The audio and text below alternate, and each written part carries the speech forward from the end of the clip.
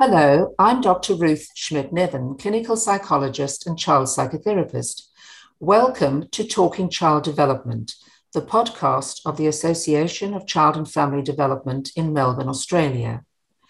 The association is a not-for-profit organisation that aims to disseminate information about all aspects of child and family development to other professionals and to the wider community. In these podcasts, we will be going a little deeper into the whys and wherefores of child, adolescent, and family life. We want to get away from a focus that's purely behavioral and quick fix-based to delve more deeply into issues and ask questions about why things happen in families the way they do.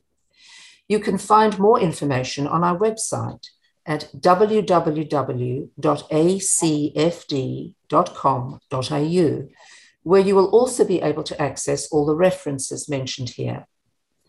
Today, I'm delighted to welcome Jordan Foster, who will be talking about cyber safety. Jordan is a clinical psychologist and the founder of Y-Safe. She is recognized as one of Australia's foremost cyber safety experts and was the winner of the 2020 Telstra Women in Business Award and the 2018 Western Australia Young Achiever Award. Her company, Y-Safe, has provided online safety education to 500,000 students, families, and school staff Australia-wide. Jordan received the Business Award for her pioneering work in the field of cyber safety. Jordan has extensive clinical expertise in working with children and adolescents managing problematic technology use, including cyberbullying, image-based abuse, and internet gaming addiction. She provides empirically derived cyber safety education and assistance in identifying cyber incident response processes and management strategies in this area. Welcome, Jordan. I wonder if we can start with talking about how you got into this area of cyber safety as a clinical psychologist. Hi, Ruth. It's a funny question because it's always quite shocking when people hear that I'm a clinical psychologist and I work in cyber safety and tech. They're very confused as to how I landed in that area and which one sort of came first. How I got into it was a number of different variables all sort of coinciding at once. So when I was in high school, I was really interested in psychology and felt that I wanted to go down that path. But it also so happened that when I was in high school, in my final years of high school, social media started to become a really big phenomenon, particularly Facebook. But I was noticing a lot of my friends and peers were running into issues with cyberbullying and peer pressure online to send explicit images and all the sorts of things that we kind of see now. And so my father was a police officer, and I used to have a lot of conversations with him about these topics, but I didn't have any interest in pursuing that in a professional sense. It was just my lived experience at the time. And then when I was studying my postgrad and picking my thesis topic, I was really interested in cyberbullying as a topic. And it was quite new as an area of interest, not groundbreaking, but in terms of prevalence, it was quite new. And so some of my professors, when I posed the topic to them, kind of went, why? I went, well, I think that it's a growing space. And so I would like to do some research there. So I did my postgrad research in cyberbullying and the relationship with attachment relationships and self-esteem.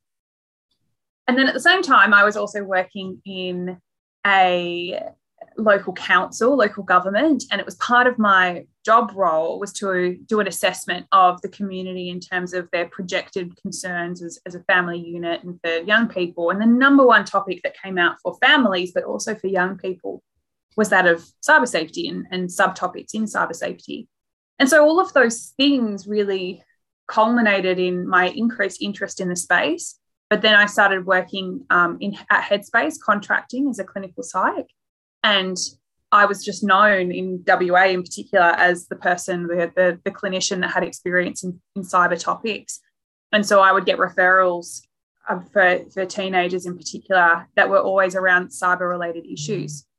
And the reason I started YSafe was because I was seeing so many kids in therapy that were presenting with these types of issues. And when I was engaging their families about it, they had no idea what these topics were, what they meant, what was happening. So I started the company just to bridge the knowledge gap for parents, to say, this is what kids are exposed to online. This is the digital world that they're currently living in and how they operate in that world. And here's, as a parent, how you can engage your child around this topic in a way that's going to promote your relationship development in this area, but how do you support them? And that's really sort of all those factors coming together was my interest. And then it was such a needed space that it went from me just going out and talking to parents and educating them to growing into an international company that we now speak with students, parents and staff. And really what's unique about YSafe is that we still maintain that approach that's embedded within psychological literature about the social and emotional and behavioural elements of cyber safety, as opposed to the tech side is what I would consider it to be. And I think it's a very needed approach, because it is so embedded in young people's lives, but it's not just about do this and don't do this and turn on privacy settings. It's teaching them adaptive skills about interpersonal functioning online and emotion regulation in regards to online issues that they might be facing. So it's been an unexpected evolution of my career, but a really natural fit at the same time. It's absolutely fascinating and so needed. I mean, one of the things that strikes me very much is that there's such a gap in terms of what parents can teach their children, because children can teach their parents about technology. It's a huge gap for parents and parenting. So the kind of work that you're doing is absolutely crucial. And I'm just wondering, given, as you say, we hear so much about social media and technology and its impact on vulnerable young people, and how do you believe that social media and technology potentially exacerbate existing mental health conditions? I guess that's very relevant in COVID times because of all the things we've been through. Yeah, absolutely. There's a few interesting trends that we've seen really during COVID and then post-COVID. So technology and social media, to be very clear, can certainly exacerbate mental health experiences, distresses, reactive mental health issues. It can also support young people who might be experiencing mental health issues as well. So just to think about both sides of the coin there.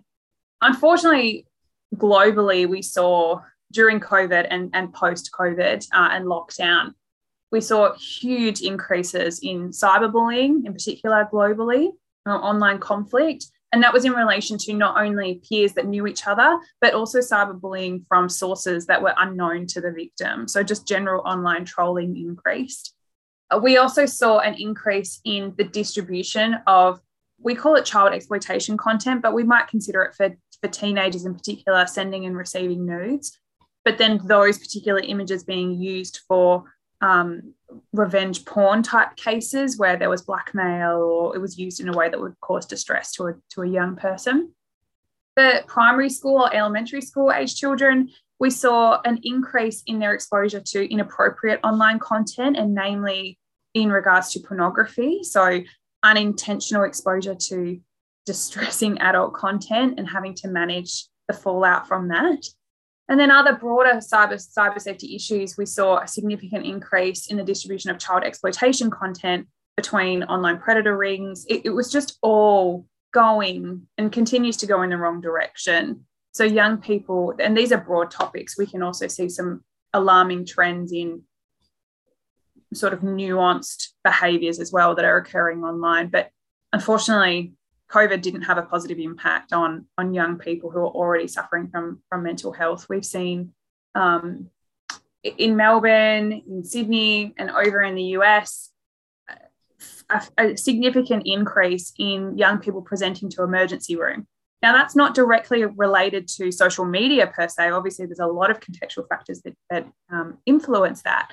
But interestingly, we've seen reports for young people that in COVID times, and even with access to social media, they still felt a distressing level of loneliness, which was commonplace in young people presenting to emergency rooms was that sense of loneliness and the impact or the interplay with that with existing mental health symptomatology. So social media really is so embedded in a young person's life. I'm reluctant to say that it has a direct causal relationship in many ways.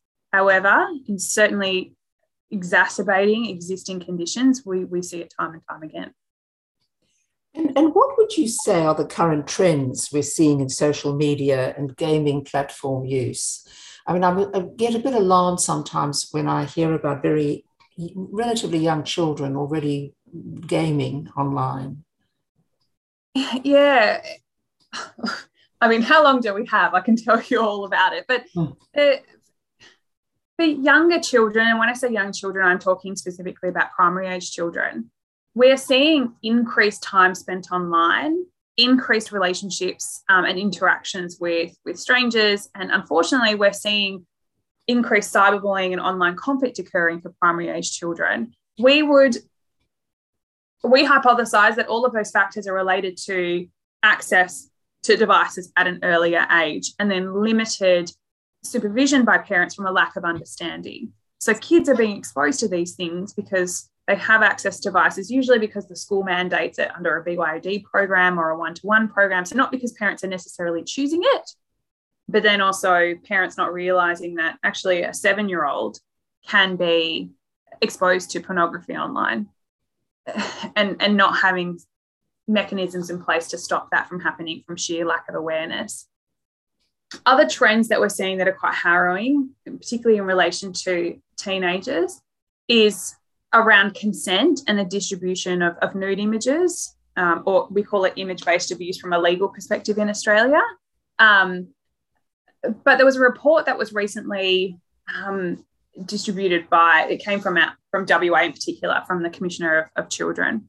And it found that, I think it was 12% of teenage girls had felt pressured online by a stranger to send a nude image. So there's a lot going on in regards to the normalization of this idea that teenagers need to be distributing photos of them online and really getting pressured to do so. So we are currently focusing a lot of our education attempts on talking about what consent is in particular and its relationship with peer pressure and that kind of thing. One of the other really interesting trends that we're seeing at the moment, and it's so new that we're yet to see data coming from this, it's more of an anecdotal trend, but is young people self-diagnosing with mental health issues because of content that they see online. And so what that looks like is predominantly happening on TikTok and Instagram, but a person it happens in one of two ways. A person will either talk about their own mental health diagnosis, whether they've actually received one formally or whether it's self-diagnosed, it's hard to determine. But they will talk about their experience and their symptomatology, and then young people will relate their own experience to what that person is saying. So there's this sort of phenomenon there that a person is being validated by someone else's mental health disorder by what they're hearing. And so then a young person will identify with that. Or alternatively, there's a big trend on TikTok in particular that people are saying, if you experience this, and this, then you have undiagnosed anxiety or undiagnosed bipolar disorder. But as you can imagine, bipolar disorder is a really great example where we as clinicians know the very specific details of what the DSM or the ICD will say is indicative of potentially a diagnosis of bipolar disorder. However, young people will often say, if you have fluctuations in mood, which is very non-specific and also quite universal for all teenagers who are going through significant hormonal changes, but there are people who are not clinicians, they don't have any professional background, who are saying, if you have this, and this, you could have undiagnosed bipolar disorder, or you could have schizophrenia that's undiagnosed, or you could have social anxiety. And so young people are seeing that and going, oh, that's my experience, that must be me. And it's a really challenging predicament for a parent to find themselves in when a child says, well, I've got this because I read it online, and then confirmation bias comes in, of course, and they seek out the information that supports that self-diagnosis. And then parents don't know what to do with that. I've saw recently a parent, they contacted me saying something similar had happened, but in regards to questioning gender identity, and their child was going through, I think, a change in terms of their identity formation, as all teenagers do. But they essentially were being groomed by a person, quite a radical person online, about saying you are in the wrong body. You are a boy, and if you're, a girl, and not to provide significant amount of detail, but it was very aggressive in the way that this person was telling that child what their experience was, and they were very confused by it. And so the parent didn't know how to approach that situation because they wanted to support the child exploring that. But if they suggested that maybe that's the person online wasn't, their best interest wasn't at heart, there was a lot of resistance there. So kids are getting a lot of misinformation online about mental health issues, about normal developmental stages that we might see for kids, but that's being pathologized in a way by people who don't actually have any sort of background in mental health, child development. So kids are learning about themselves in a forum that's not necessarily correct or healthy. I think that is so important, because you echo something that a colleague I spoke to for one of the podcasts. We were talking about adolescence in general, and she's an adolescent psychotherapist working in the UK. And she said exactly the same thing, that young people seem to unite around their symptoms. Mm-hmm. And not all, but most of these symptoms are all about ordinary, normal development, that they are also about human existence. All humans feel sad and upset and angry and worried at various times. But some of these young people pull out these symptoms and see them as being a symptom that is very special or exceptional to them, or it's a sign of specific psychopathology, and it couldn't be further from the truth. And then they seem to want to acquire that kind of identity, which, rather than normalizing, they want to acquire a psychopathological identity. And then I think there's another element from what you're saying, which is that the technology is so all-pervasive and so powerful that the locus of authority, parental authority, shifts. So it shifts away from parents towards this amorphous, really, technological space, whether it's TikTok or Instagram or whatever it is, that is the authority. And so the young person can hit parents over the head with that. And it's terribly important for parents to stand their ground and say, hang on a minute, I'm the person in charge here. Authority rests really with parents and not with TikTok. So parents need a lot of help with this, don't they? Oh, they really do. And one of the this is part of when we go and talk to parents in schools. It's not just about teaching them about social media. It's about teaching them how they can communicate and approach the conversation with kids, because there is so much resistance. And as you mentioned, the authority very much is perceived by young people as being, the people that they follow, the people that they find inspiring, the people who are putting these messages out. And then in the comment section, there's all of these other large-scale audience supporting that message. So you can understand why a young person says, oh, yes, you must be very knowledgeable in this topic or this space, because not only I'm connecting with what you're saying on a platform that I engage with and I trust in, but also I can see that this video has 50,000 likes. So I'm validated by other people's interaction with that post. But with parents, the approach that I often encourage them to take is not to, you're right, Ruth, in that they need to have a strong voice. And I think a lot of parents feel that they don't have the confidence to do that because it's not a space that they're familiar with. I like to remind parents that you are still a parent and these are still parenting topics. So if a child comes to you and says, I think I have X, Y, Z, you wouldn't just take it as gospel and say, okay, that's great. You would work through it with your child. The additional challenge that we find is that kids they minimize parents' knowledge if it comes from social media, because they don't think that a parent understands social media, and therefore how can a parent assess the credibility of something that comes from there on a platform that they don't understand? So parents can't really win. So one of the things that I like to encourage parents and schools in particular to educate kids on is seeking out credible information, having a healthy level of scrutiny about any content that you see on social media. social media all operates in an echo chamber. So you are only presented with the information that you actually already believe or value. And social media knows what you believe and value based on who you follow, what content that you're engaged with, your activity in terms of likes and things like that.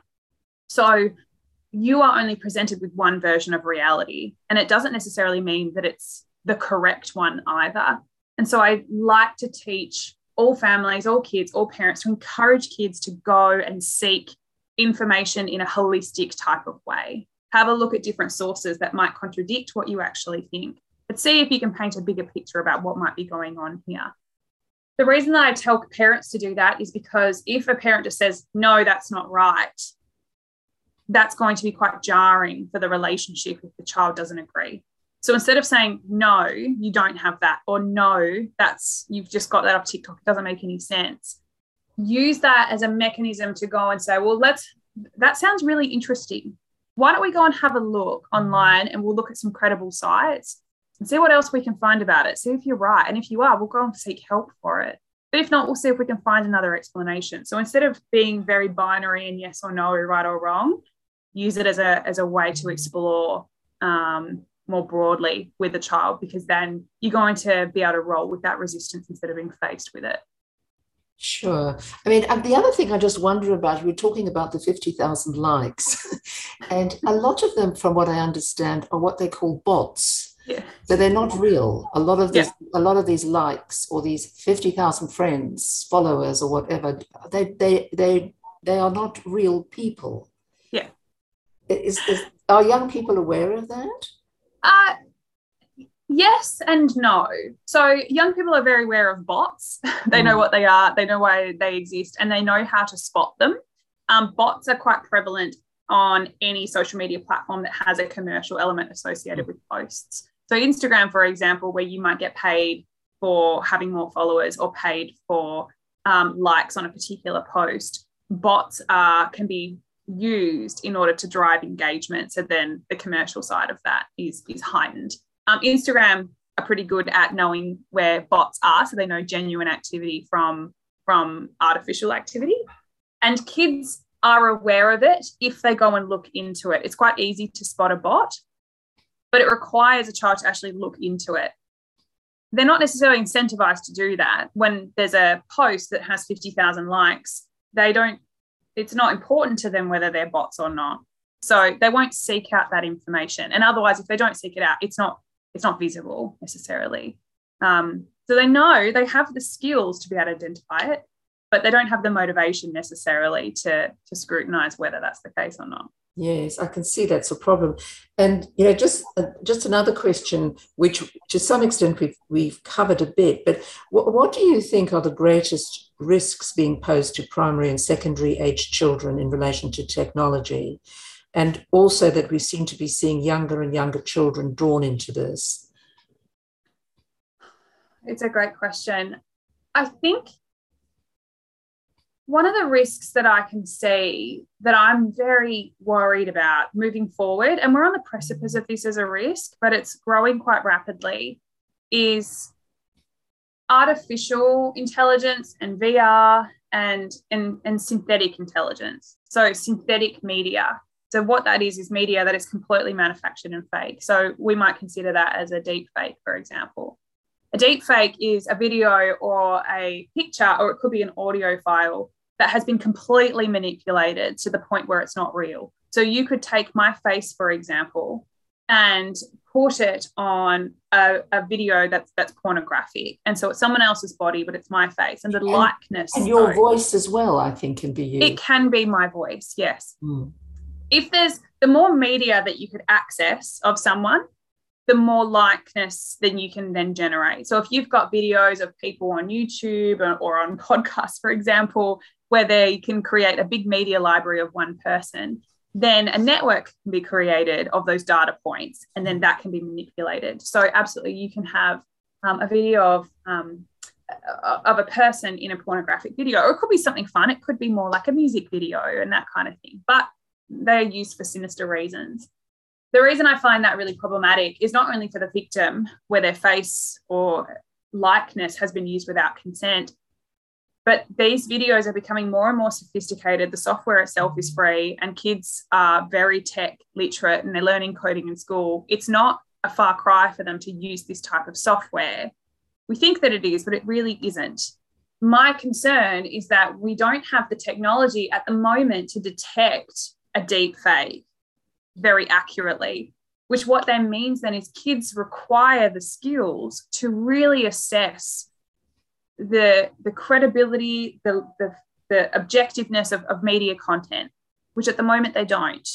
And also, if we think about normal developmental sort of presentations, we can see that kids are very emotionally reactive. They like to distribute content that's evocative. So if they see a post of a peer that might be inappropriate, they will share that on, not scrutinizing that might actually not be a genuine piece of media and it might not be them.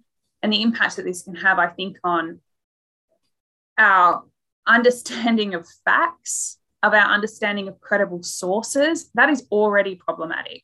We already see that young people are not very efficient at understanding what's a credible or factual source and what is not. It's only going to be exacerbated. And then the other concern that I have is with VR technology. So VR technology in particular is becoming more and more sophisticated. We're seeing there's been a big explosion with VR technology, and VR means virtual reality for anyone who isn't aware, with games. So essentially, a player will put a headset on that has a visual and an audio component to it, and they can play the game in a very immersive way. Now, that is going to very much drive user engagement and time spent on gaming platforms. We're already seeing that a lot of young people in Australia are suffering from early stages of problematic gaming use or gaming addiction. But based on how our brain responds essentially to VR, is because it's such a more immersive experience, it was going to be, I predict that it's going to be a lot harder for young people in particular who already have tendencies for problematic gaming to get off this particular technology platform because it is so immersive.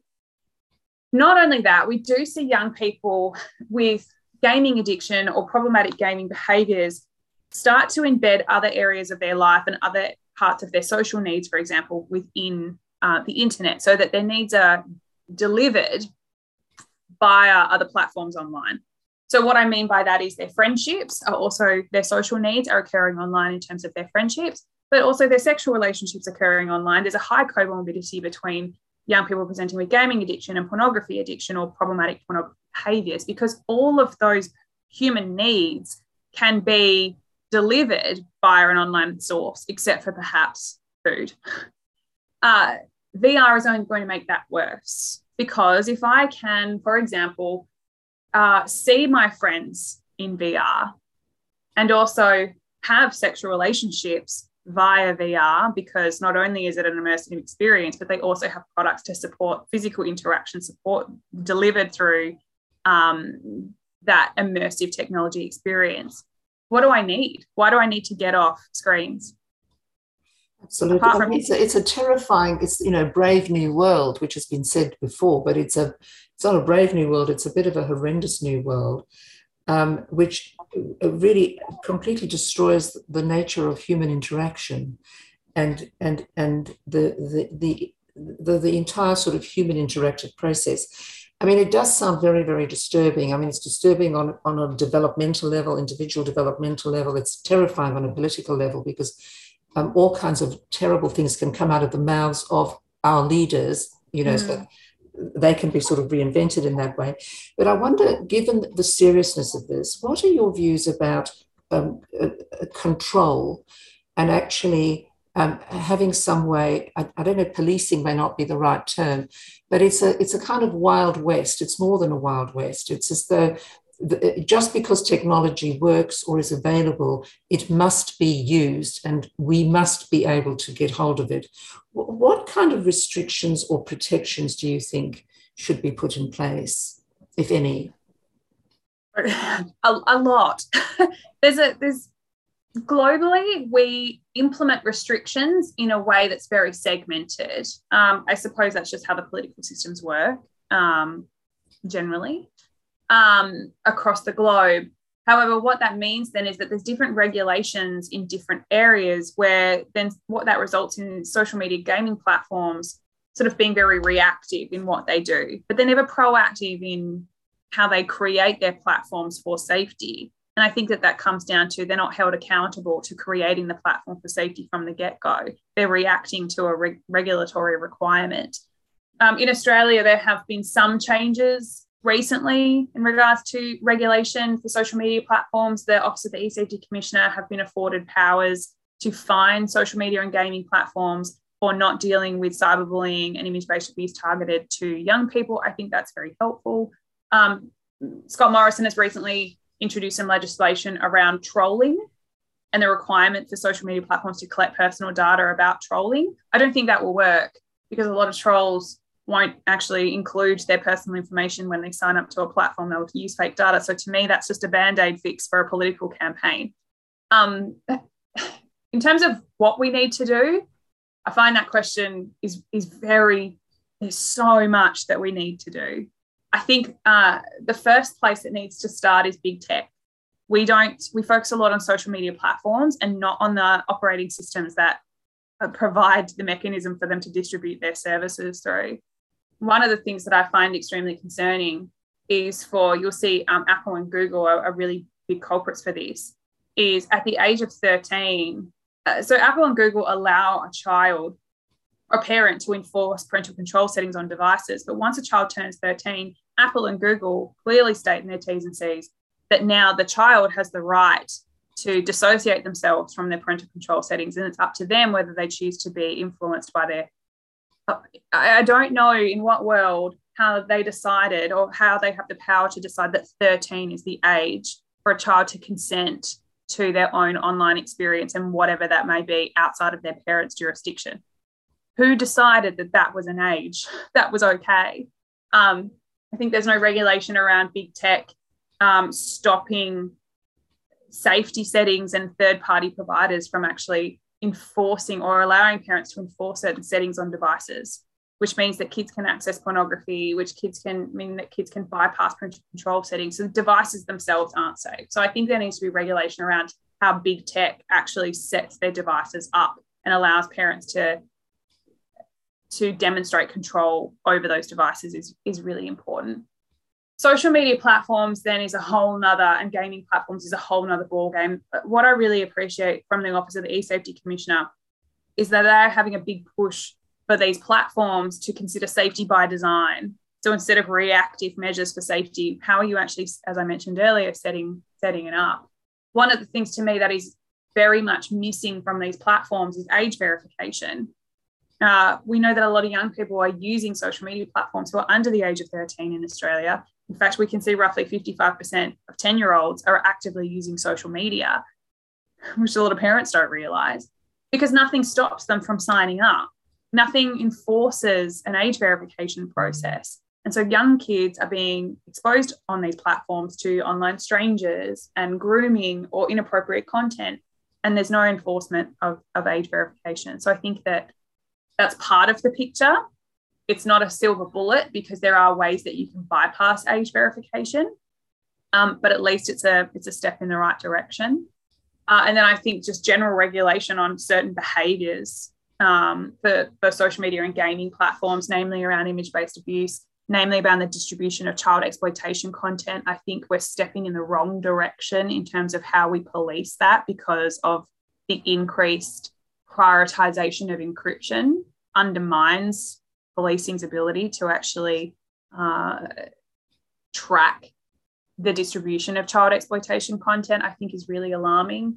And then the way that we deal with very serious cyberbullying, how we identify those people, how we remove people's accounts and minimise their ability to continue to attack people online. There's so much that can be done from a legislative perspective, but then also from a tech perspective as well. There's no accountability for any of these things. There's no accountability. And I mean, profit is the main motive.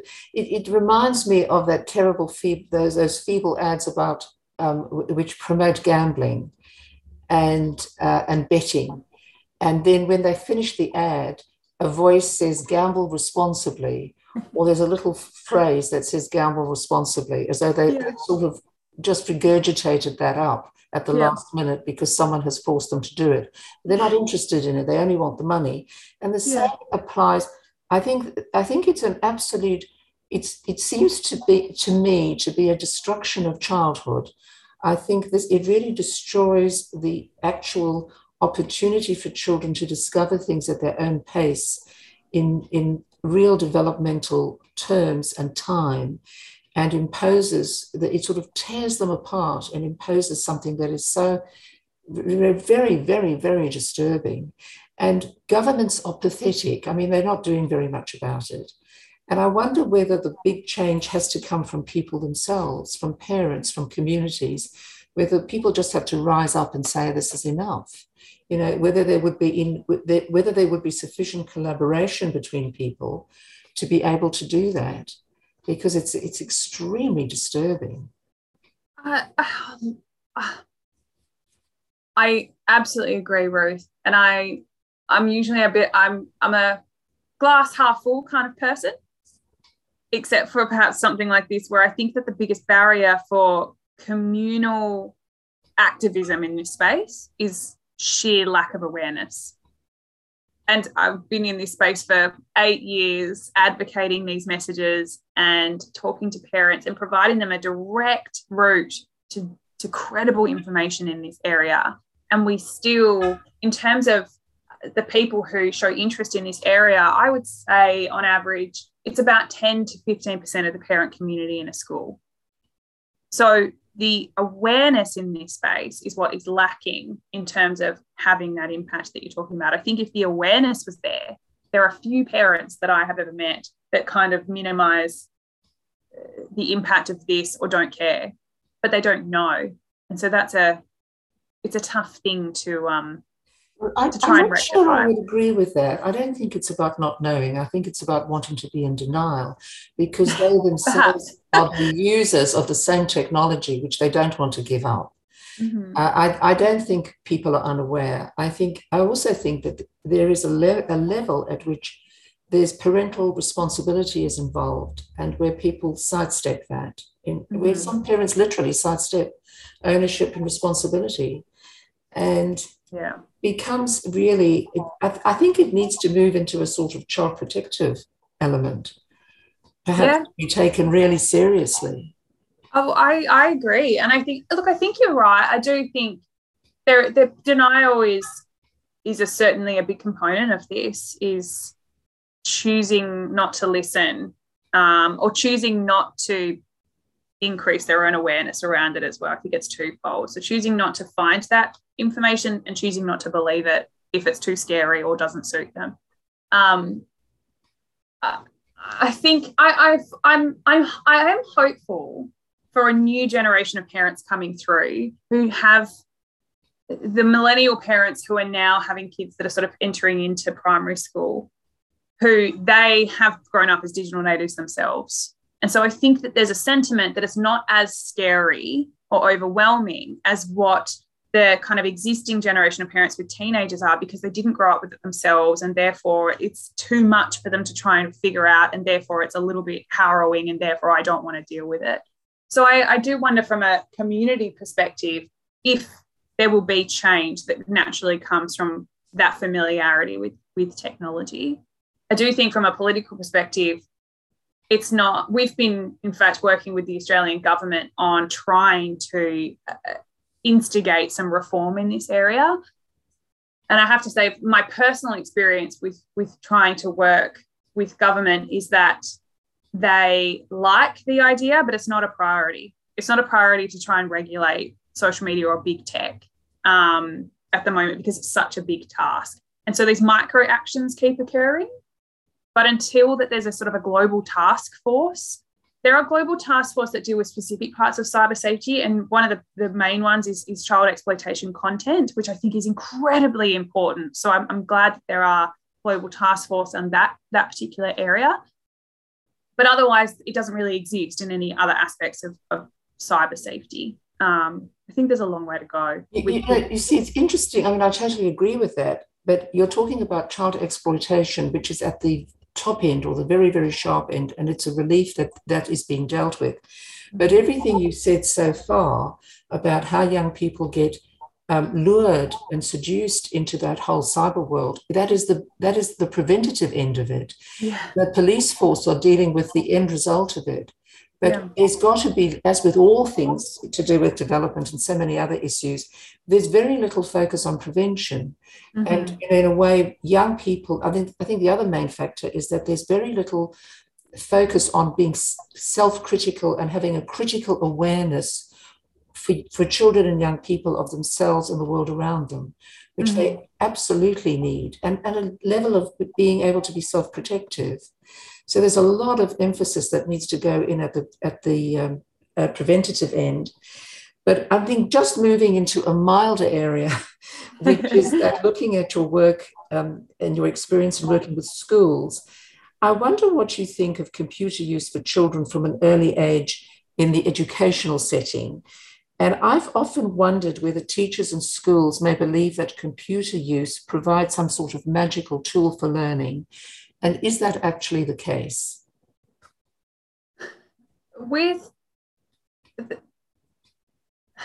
People have different opinions about this in a schooling environment.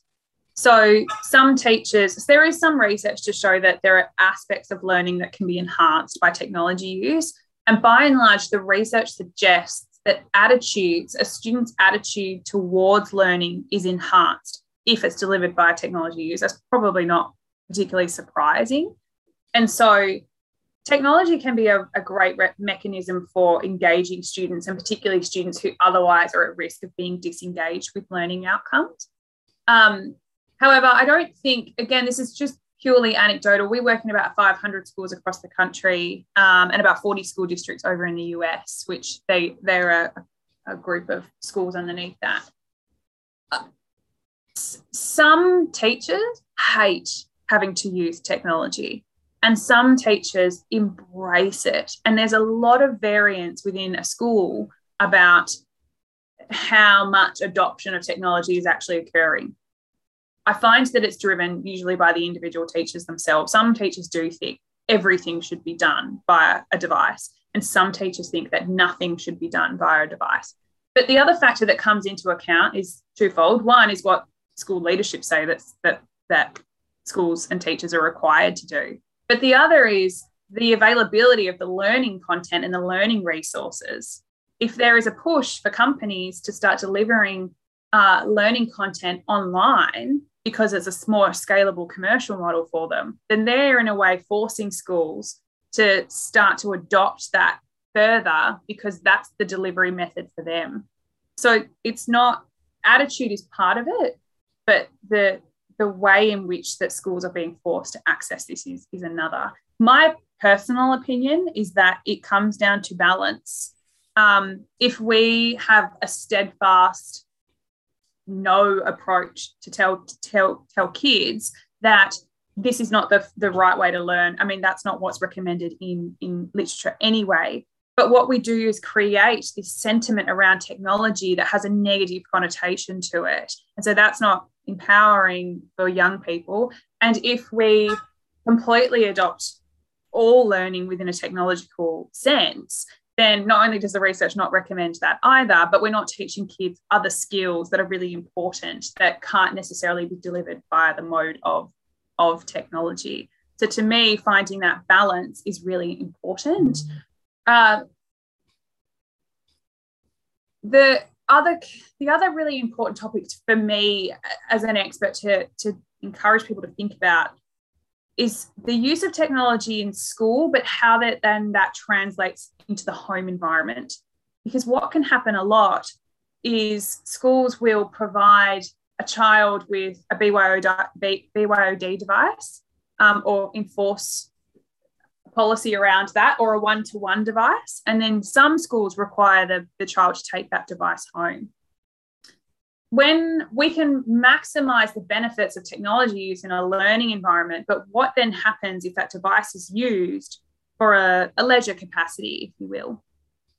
The age comes into play there a lot, because what we tend to see at the moment, at least in Australia, is that kids are using devices for personal reasons at a younger and younger age because they have access to an iPad, for example. They're very excited by it. And parents sort of say, well, I didn't buy this for you, but I'm just going to let you use it because you're excited and I can't be bothered dealing with the conversation of you saying, it's up there, it's in there, can I use it? I just want an hour. And we're letting kids access technology from a leisure, personal perspective at a younger and younger age, which isn't necessarily recommended. And that's where I think there's a big, that spillover between the education setting and home life creates a situation where there's a lot of cyber safety risk associated with that. Yes, I think that's a very, very important point.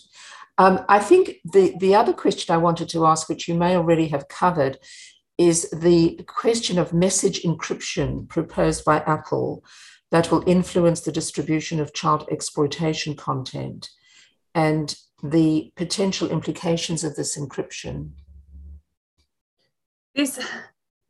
Every expert globally that I connect with and has voiced their dire concern over the move towards encryption. The Office of the eSafety Commissioner, Julie Ingham-Grant, is very adamant that this is not something that is in support of child safety. However, big tech is dictating the direction that this is going in and what services are rolled out to their consumer base. What they are doing is prioritizing, I guess to back up, I should explain. Encryption is important for the purpose of security. So encryption in terms of messaging provides everyday consumers like me, like you, like anyone who's listening, the ability to be further protected from cybersecurity risks like hacking. It also helps companies be protected because encryption means that it's very difficult for outside forces, if you will, to hijack the content that's being sent across. It also means that depending on the level of encryption, that my identity is protected when I send you something. From a cybersecurity perspective, all consumers benefit from extra protection from hackers and scammers. But what that undermines is our ability as law enforcement to detect the distribution of child pornography, so child online exploitation content, and then also the identities of the people who are sending and receiving it. So police will be completely disempowered to stop the distribution of incredibly traumatizing and detrimental content that these children are involved in. It will also mean that there will be less ability to press charges against people who are sending and receiving this content, which in turn will mean that it's easier for the content to be distributed, which then likely will increase the demand. And then obviously that increases the supply. It's absolutely detrimental. And I'm getting a little bit more personal about this as I talk about it, but I just cannot believe that we live in a world where consumer protection is prioritized over something as disastrous as child pornography and these poor children who are the victims of that and our inability to support those kids. That's where the lack of accountability comes in, because who's setting the standard about child protection online, as you mentioned? It's very worrying. It's very, very disturbing. And I think that sort of links to a next, I suppose it's a comment in a way, as more than a question, which is I've heard, as others have, that the big tech people in Silicon Valley in California protect their own children from becoming captured by technology and using social media platforms and some of the more addictive aspects of technology use. So they understand how dangerous it is potentially. It's a complete double standard. So they're exploiting the vast public out there while protecting their own sort of little network, the network of their own family and connections and so on. How do you think we should respond to that? Or who is responding to that? I mean, it's one of the most horrendous double standards that one can possibly imagine. Absolutely. And part of the reason that has been the case is because the developers there have visibility over what has been developed in these platforms to encourage ongoing user engagement. We know some of these now. So we know, for example, that red receipts in Instagram and Messenger have actually been added for the purpose of invoking a sense of responsibility, social responsibility back to the person who you're engaging with. So if I know that you've read my message and you haven't responded, that creates a social awkwardness. So then you feel that you have to respond to me because I've read it. Or Instagram, for example, have historically given delayed notifications. So for example, if I post up a picture on Instagram and 50 people like it, they usually do notifications in batches. So I actually only get told about the first 25 people, even though 50 people have liked it. And then the next day I get told about another 10 people, because it encourages me to visit the platform again and again and again, even though I actually got them all at the same time.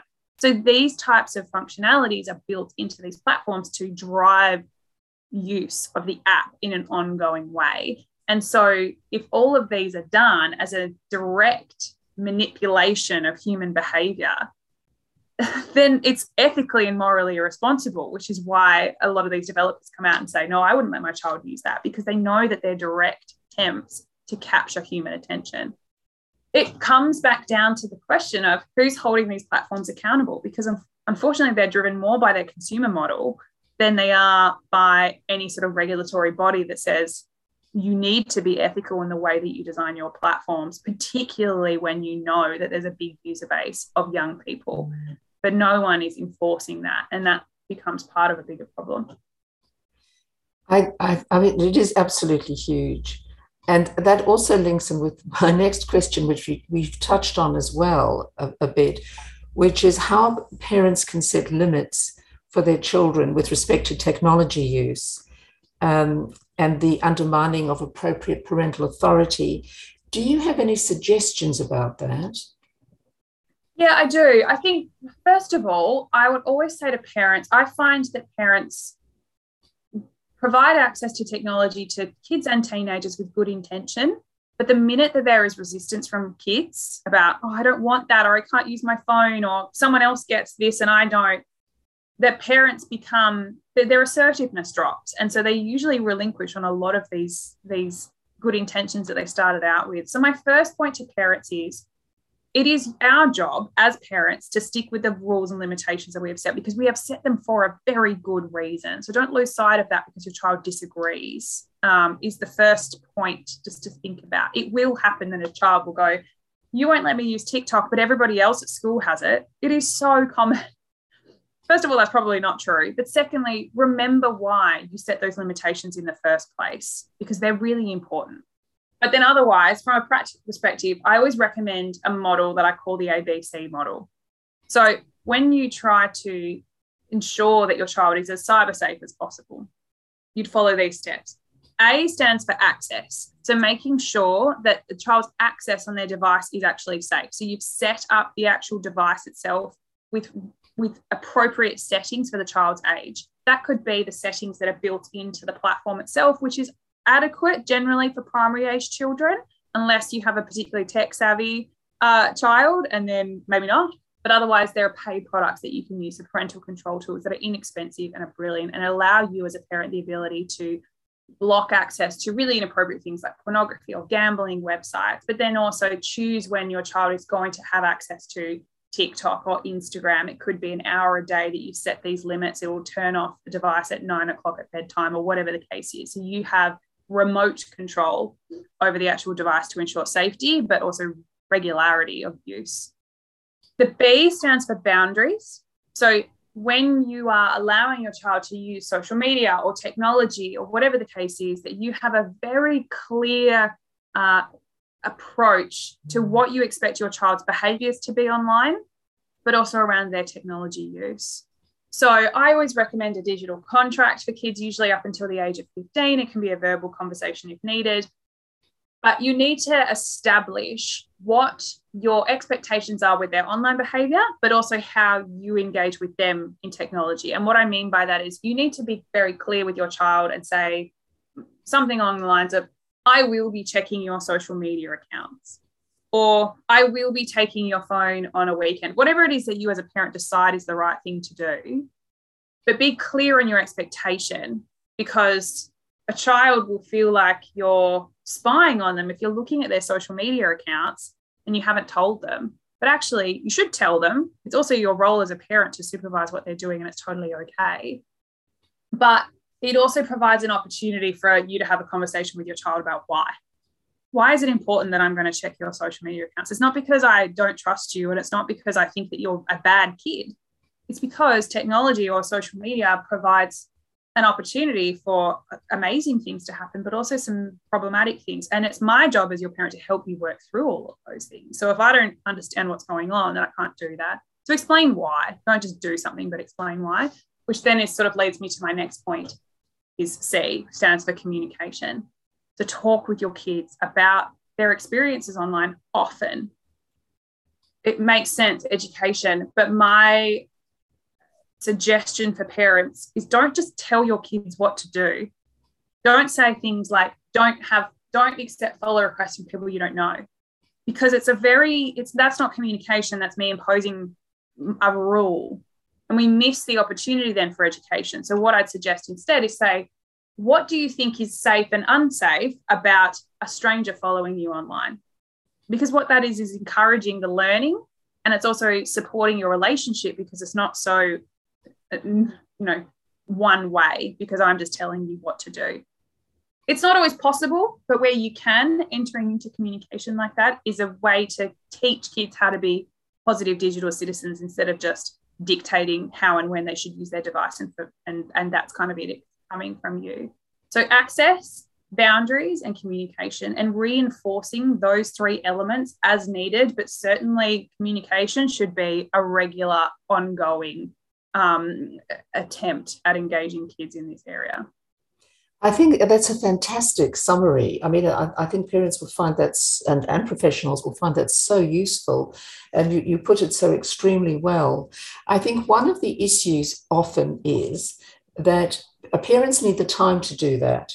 And they have to, and it has to be done, as you say, on a repeated basis. It's not a one-off, and then you never have to do it again for the next 20 years. It's something you have to follow through.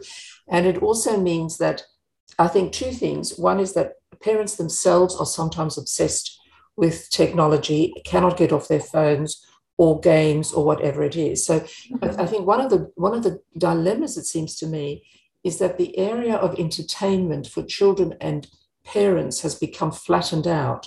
The hierarchy, if you like, is no longer there. So the sorts of toys and interests that a child may have had, which would have a generation ago or more been different from parents, it's now that they now share the same thing. Yeah. And that's one of the problems, I think. And so the child can accuse the parent of being obsessed with their phone or their game or whatever they're looking at. And the parent can also be quite happy to use technology as a babysitter or a child sitter or a way of getting on with what they want to do. And so that's, I think it sort of ties in with some of the struggles that parents have. And I think particularly during COVID, where people, when they've had to teach their children at home, that would have been an enormous struggle. But I just wonder, as a last question, and we've touched on this a bit, is the access to pornography. I mean, pornography has always been around, but the extent to which even young children can access pornography, and I think the very disturbing notions about girls, their idea about their bodies, the sexting that goes on. I have to say, I find it very, very disturbing. And, as an old women's liberation person, I feel like saying, how did it all come to this? How is it that girls have gone back in time, as it were, and can treat themselves so badly and go along with anything like this? It seems it's very disturbing, and very disturbing for boys as well, who think that pornography is sex, or they would expect that sort of sexual experience with girlfriends and so on. And I just wonder what your thoughts are about that. Yeah, look, I have a lot. I think my experience is the minute you mention the word pornography with parents, it's confronting and they stop listening. So first of all, it's not that hard to deal with if you actually take proactive steps, right? There's two when it comes to pornography, two things we need to think about. One is kids and one is teenagers. Or a better way to think about it is kids or teenagers who come across pornography accidentally and the ones who are searching for it. The ones who are searching for it is a different topic. So let's focus on the accidental, which unfortunately is usually young children. A lot of parents, when they give their kids access to a device, do not consider safeguarding against access to pornography for young children because we know that generally they are not looking for it. But we know in Australia that the average age of exposure to pornography is 11. That's the average age, which means that there are a substantial amount of kids who are younger than that who are being exposed. The research suggests the vast majority of young children who see pornography online do so not because they were looking for pornography, but because of Google search terms and inappropriate pop-ups that come up on free gaming websites. They aren't looking for it, but I cannot tell you how many schools I've been in. There's always the same anecdote that comes up. A school will have me come in and deal with a sort of a crisis situation because what has happened is there has been a child in, let's just say year 3 is a really common one, so a 7 to 8 year old who has really liked cats.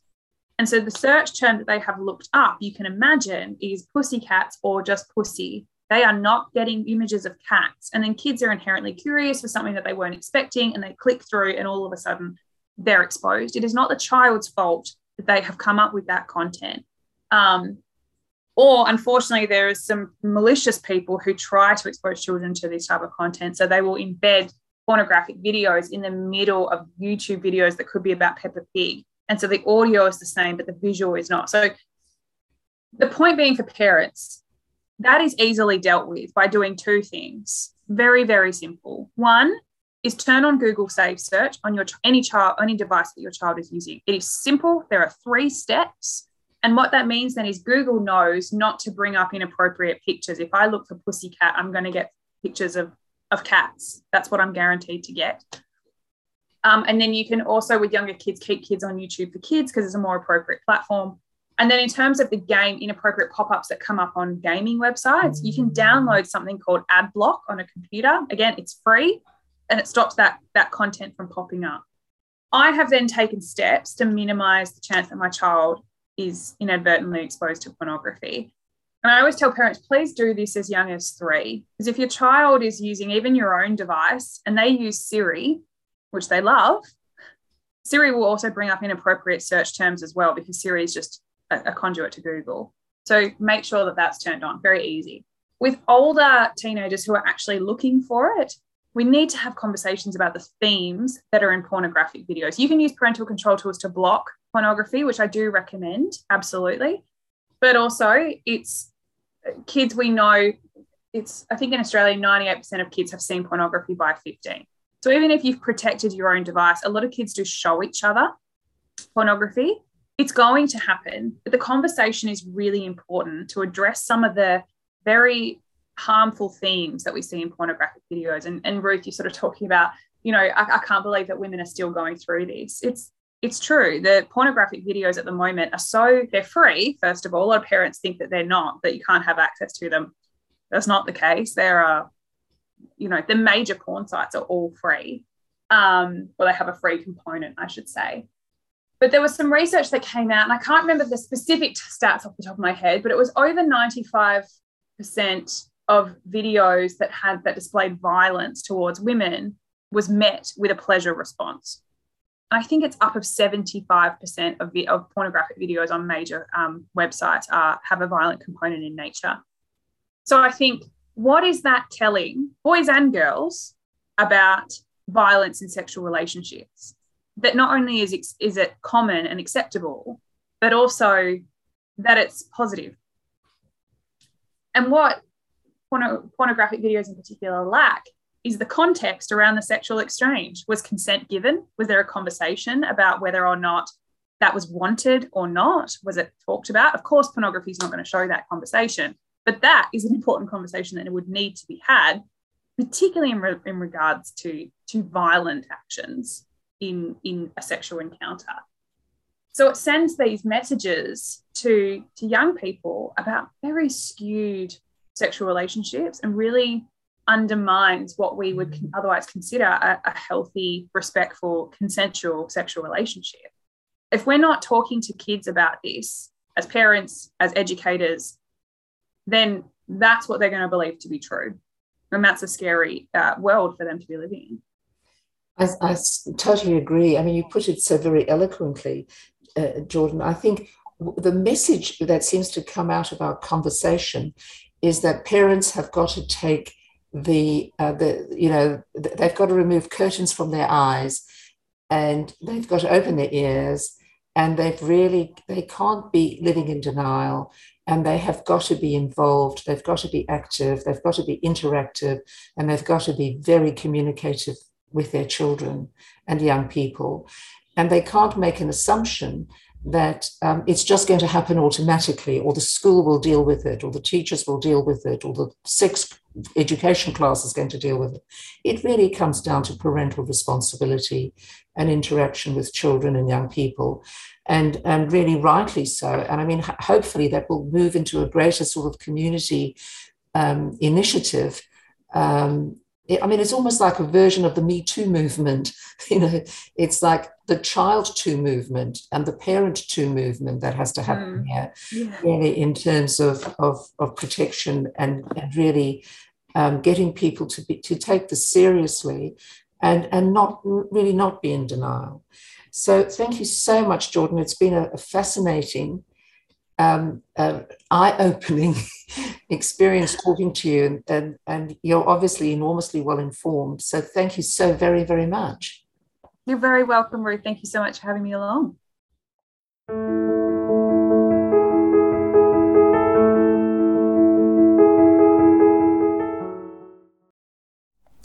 Hello, this is Dr. Ruth Schmidt-Neven again. I hope you enjoyed the podcast. You may be interested to know about my audio trainings based on the many trainings I have run throughout Australia and overseas. These include training on relationships, attachment and the brain, time-limited psychodynamic psychotherapy, and skill building in therapeutic work. You can access the details of all my trainings on my website, which is at www.centreforchildandfamily.com. That's AND, so www.centreforchildandfamily.com. Thank you.